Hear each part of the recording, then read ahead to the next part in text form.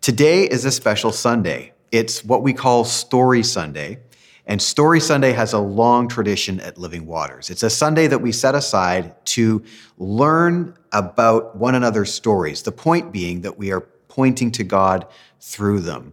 It's an opportunity to hear from one another, to get to know one another better, and to, this is an old phrase, but to really bear witness to who God is and who we're learning that we are in light of God. We've been in this series in the Psalms, and so this Story Sunday connects to the Psalms. Psalm 139 verses 1 and 2 simply says, "O Lord, you have examined my heart and know everything about me. You know when I sit down or stand up. You know my thoughts, even when I'm far away." So as we read in their Psalms, there's something about the fact that God knows everything about us, knows our innermost parts. Later on in the Psalm, it says that he knit us together in our mother's womb. And so Story Sunday and sharing our stories in general, it isn't so much about telling God something that God doesn't know. It's about speaking the truth out so we can hear it ourselves and that others can hear it as well. And that's a really important process. It's a big part of what it is to be a community, to share openly with one another. We do that in life groups and in various other networks, and we do that on a Sunday like this as well. So we're so glad that you've joined us for Story Sunday. We have two stories that we're going to hear from today, and then we're going to hear from Dave a little bit later on in the service as well. We're going to hear from Michelle, and we're going to hear from Greg, and later on in the service, Kirsten is going to be sharing about a really exciting art installation that you're invited to participate in. So it's a great time that we have together, and we're going to begin with our first story. Let's hear now from Michelle. My name is Michelle, and I am married to Ricky, who works here and does the music. And I nanny. I've been doing that the last few years. I hang out with lots of little kids, which is super fun. And I'm actually back in school this year to become a teacher and hopefully teach some of the little kids.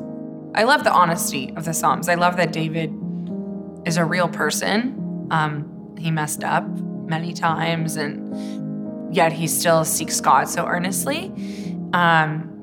It's a comfort to see that level of honesty and authenticity in the Bible. Especially I think in my life when there have been darker times, reading, Psalms like "Darkness is my only friend." You're like, yes, I resonate with that. It's okay that I'm in pain. That's something that's allowed. We're shown that it's allowed, and that there's a great deal of comfort in that. It's not been an easy couple of years for me. Mental health-wise, a few years ago, I found out I have depression, and that was a super dark season that for sure I'm not in that crazy dark place anymore, but it still is a challenge. Like there are days that I'm just low and it's not really explainable. I am tired most of the time, and that's kind of a symptom of depression. And so I definitely resonate with that, the darkness is my only friend, the needing that my despair and my sadness is allowed, that I'm allowed to bring that to God. I also have always gained such comfort from Psalm 23. It's such a beautiful, healing, comforting, soothing scripture. I think partially because I grew up learning it. So there is this nostalgia, this feeling like a child again association. And then it is just beautiful, the imagery and the comfort in that. I think Jesus has been saying, and this has been for years now, but it's okay that it's hard, that I didn't, like something like depression, it can be easy for whatever reason to blame yourself for it, that I somehow made this happen, that if I hadn't have done X, Y, Z, I wouldn't be here, that I made myself depressed, that I did something wrong, that I burnt myself out. And Jesus saying, no, you didn't do this. This is just part of living in this world and with all its mess. And that it's okay that it's hard, and that he sees me in that. On those days when it's really hard to get out of bed, that he sees me there, and that he doesn't judge me for it, which is hard to accept because truthfully, a lot of days I judge myself for it, right? It's hard not to, because that wasn't who I was, 5-10 years ago. it wasn't hard for me to get out of bed, whereas now it is. But Jesus saying, hey, it's okay. I see you. I see that this is hard, and that he's really proud of me. That he's proud of me for getting up, for choosing joy, for choosing hope when it's really, really hard, and that he sees that it's hard. But that, he's hoping with me, and he is hope, that I can trust in that. Something that has been super helpful for me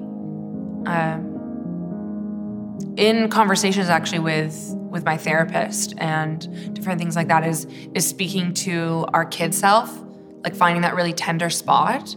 Because often we are so hard on our adult selves, right? Like we just get mean. And she's like, would you say that to 8-year-old you? Like imagine 8-year-old you. And I find that tender spot, same with Jesus, of he's just like speaking to little Michelle and saying, hey, whoa, no, I don't say that to you. And I think that's been a really helpful thing for me in assessing, okay, wait, this voice, whose voice is this? Like, is God saying this thing to me of like, really? Like you didn't do that or you messed up that way? No, Jesus is this tender, loving, the shepherd that's like, hey, it's okay. I've got you, let me help you. The way I would speak to a young child, right? That when, they tripped and they dropped a bowl and it shattered everywhere, I wouldn't yell at them. I would say, it's okay, let me help you pick it up. In Psalm 23, the surely goodness and mercy will follow me. And Ricky actually years ago shared how actually the translation would more be like chase me down, like a wild animal would chase us down. So this image of goodness just fighting for us, just seeking us out is such a comfort, especially in those dark times. It's like, okay, you know what? This phrase of, if it's not good, then it's not the end, right? If the goodness has not come, it's not over yet. That is what, goodness will have the final say.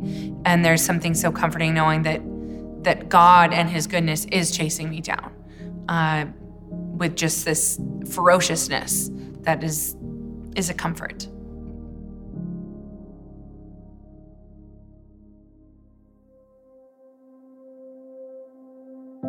Well, my name is Greg, and I am a father and a husband and a woodworker and a finished carpenter and a musician. And that's me.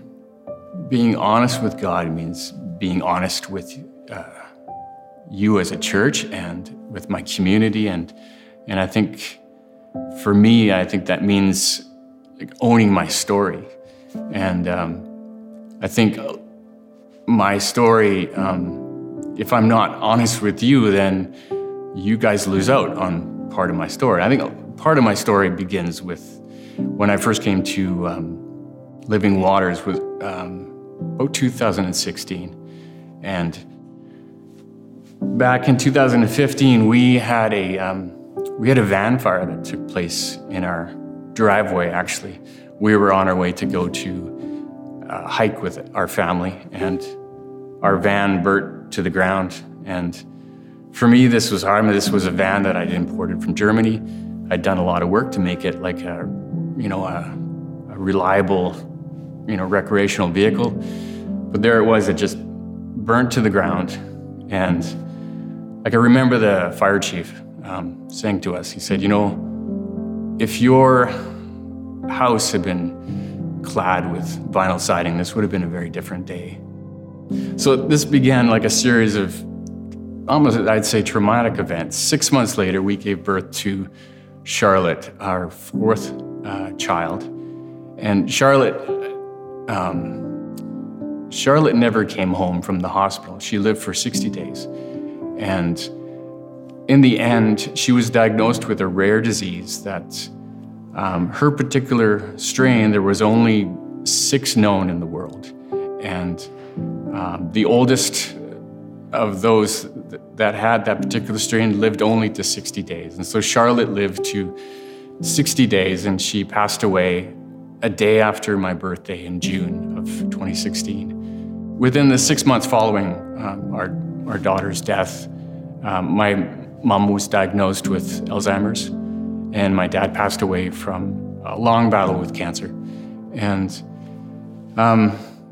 after that time, I went through a period in which I was estranged from my oldest sister, probably just dealing with things with my mom, and my parents' estate was very difficult. And at the time, I think I was emotionally and mentally spent, and I was done. I wanted to disappear. And that doesn't mean that, I did not want to check out of life itself. I think what it meant for me is it was just a complete challenging of the way I viewed myself. I think various things, my job, I wanted to quit my job. I think I was questioning in myself what I brought to the table as a carpenter, as a finished woodworker. I wanted to quit the band that I was in. I was questioning what I brought to the table as a musician. And I just thought, you know what, you guys are better without me. I did not quit either of those things, and I'm grateful for that, because I think that they've been a very good thing. I think coming through this time, this dark valley, for me, it's how has God met me? I'd say, I think for me, it's, I'll give the analogy of, I remember in the past, I was like, God would be like sitting in this chair. And I remember as a young man, I would run by God and he would be like, Greg, come and sit down. Come and be with me. And I would be, no, God, I just got to sweep up over here. And then I'd run by again. He's, Greg, come sit down. And I'd be like, no, I've just got to do this over here. And I think at the time I was just so engrossed in doing things for God that I was missing out on the whole act of being in his presence. And I think where I'm at in my life right now, I think it's more important to be in his presence and also to be in the roles that he's placed me in, to be a dad, to be a husband.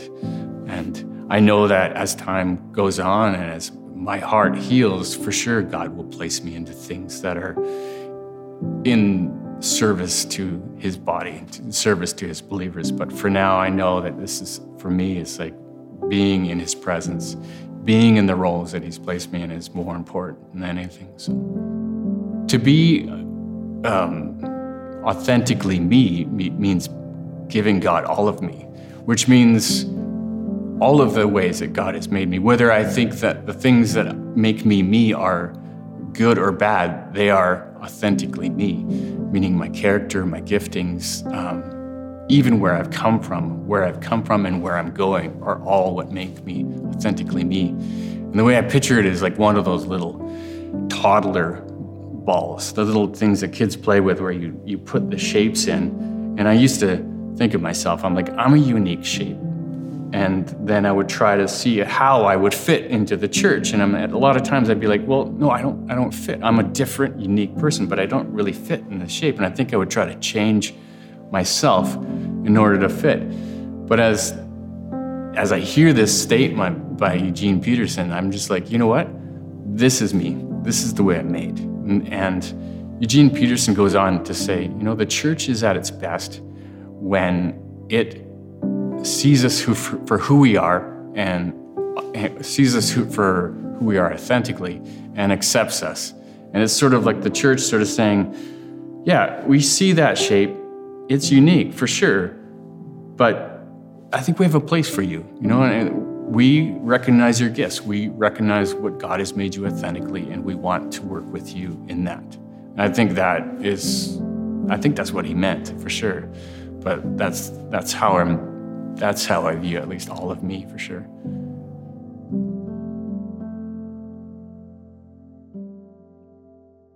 I so enjoy Story Sunday. Thank you, Michelle, Greg, for sharing today. And thank you to our artists for sharing their work. I hope you can make it sometime during the week to see our art installation. Allow me to state the obvious. There would never be a poem, a painting, without someone having an imagination and getting that work started and completed. It's the same with life. For a Christian, as it relates to the gift and the expression of life, a Christian would say that God is their creator. God is our storyteller. The Bible says that God says, I knew you before I formed you in your mother's womb. Before you were born, I set you apart. There would never be a story, there would never be a life without an author. And God is going on record saying, I'm the author of life. So regardless of the circumstances surrounding your conception and birth, God gave you life. God gave you your life. He formed you, and he set you and your story apart. The Bible says it this way, you saw me before I was born. Every day of my life was recorded in your book. Every moment was laid out before a single day had passed. Your story is a gift from God, and it needs to be thought of this way. And how we handle this personal choice, this free will of ours, of whether we move along with the gift that God has given to us, or whether we take our gift and go a different direction, really will determine the narrative of our story. A decision for or a decision against. The Bible says it another way in Hebrews chapter 12, verse 2. It's actually good advice that we would look unto Jesus, the author and finisher of our faith story. What we see here is God going on record with a reminder and with, of course, a strong recommendation. If you look to me, your story will be a good story, and it will be first and foremost, as Hebrews says, a story about faith, not all other secondary matters. It will be primarily be a story about faith, and with the promise that all these other things will be added unto you. So again, with this story, God says, I've got a plan, I have a purpose, I have an idea, I have so much to give you. Will you come along with me as I would seek to be the author and finisher? So he's the author, we're here, but will we allow him to be the finisher of our faith story? We've been learning these last 9 weeks from the Psalms, and we've been hearing week after week of the wrestle that ordinary people living in the real world have with this idea of letting God write their story, be the author, but being the finisher of their faith story. We're hearing, we even hear it in some of the themes of our stories today, that life isn't always comfortable. Life always isn't convenient. We struggle with what's happening to us and around us. But here God is saying, even in the midst of it, yeah, the ups and the downs, like Luke described last week, that God is interested in not just being the giver of your life, but being the author and finisher of your faith story. It's true that in life we find ourselves often in places and circumstances and situations that we would not choose for ourselves, but this is what the author has for us. And it's at those times how we respond and how we react will often decide the current seasons and chapters of our life. Certainly during those times of challenge, the story we tell ourselves about God is enormously important. If we don't trust the author, we will often try to take our story back and try to rewrite it and reshape it and rescript it, probably for our own purposes. If we trust God, we'll stay the course and live a simple, submitted life to him. God goes on record again. We're learning that God really has left nothing left unsaid. We need to remind ourselves never to leave nothing unreceived from God. In Psalm 103, verse 7, God makes a distinction about his interactions with us. And it's said this way, that God made known his ways to Moses and his deeds to the people of Israel. There's a distinction here, and perhaps helpful as we allow the Lord to be the giver of our life, but the author and finisher of our faith story, the difference between God's ways and God's deeds. There are times when God's deeds really mystify and confuse us, especially when it affects us deeply. But what we do know here is God saying, hey, my ways, he said it all through the Old and New Testament, my ways are not your ways. So we observe his deeds, but we reconcile his actions based upon our trust in his ways. For even Scripture says, my ways are not your ways, my thoughts are not your thoughts. But certainly we are left with the observation of his deeds. And certainly those deeds of his affects our story. What's the difference between God's ways and God's deeds, and knowing them and trusting both? We know that God is always on time, but he allows divine delays. We are told to pray without ceasing, but God does not talk all the time. And that's hard when we're trying to hear from him and understand his deeds. God is often quietest on the biggest decisions we want to make.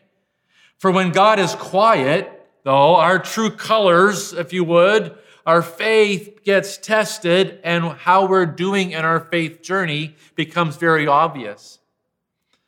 But let me just say this. Perhaps when God is quiet, perhaps it just means that there's nothing needing to be said at that time.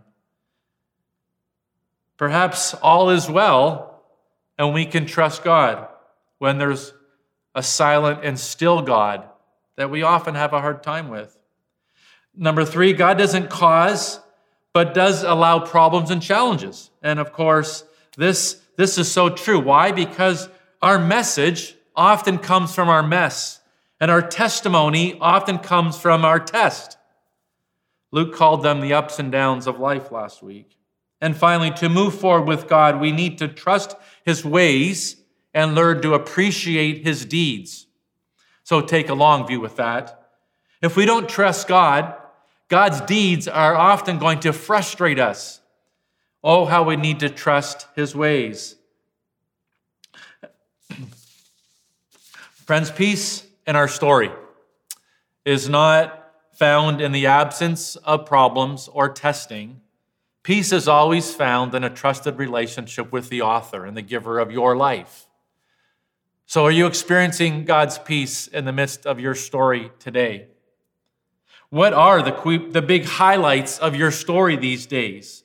What is happening in your faith journey? I think perhaps Story Sunday always brings to surface this question. God knows your name. God knows your need. God knows you intimately and personally. He has his best for you. How is that promise unfolding in your life?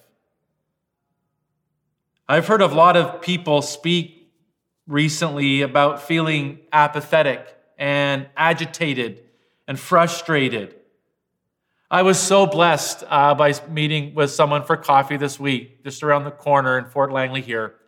And I heard him say, my big idea right now in my story is that I would follow the leading and direction of the Holy Spirit. Wow, what a good theme for allowing the author and finisher of our faith to unfold and lead us along.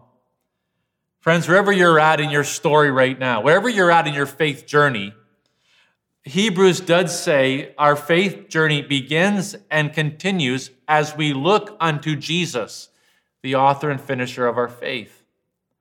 I'm not sure where you're at in your faith journey today. Perhaps you've never accepted perhaps that Jesus truly is Lord and Savior and wants to be that for you. I'd encourage you today to make that decision. You can trust Jesus with your past, with your present, and all as that relates to your future. Perhaps you feel distant from the Lord today. Perhaps you feel like you're wandering away. I want to encourage you to stop and turn around and look to Jesus today, because he's looking at you. And it's not as far back to Jesus as you may think, because he's reaching out to you today. What would stop you? What would ever stop you from returning to Jesus today? God cares about your story, friend. God has his best in his mind and in his heart and in his hand for you today. Let's leave nothing left unreceived. How do we receive from the Lord? We open up our mouths and we confess him. Let's leave nothing left unsaid today. Perhaps it'll be appropriate for all of us to say as we conclude our service, dear Lord Jesus, I ask that you would come into my heart, that you would come into my life. I ask you to forgive me of the ways in which I have turned away from you. I come back to you today. I open up my heart to you and I accept you as my Lord and Savior. I pray that you would fill me with your Holy Spirit and that you would not just be the giver of my life, but you would be the author and the finisher of my faith journey on earth and for all eternity.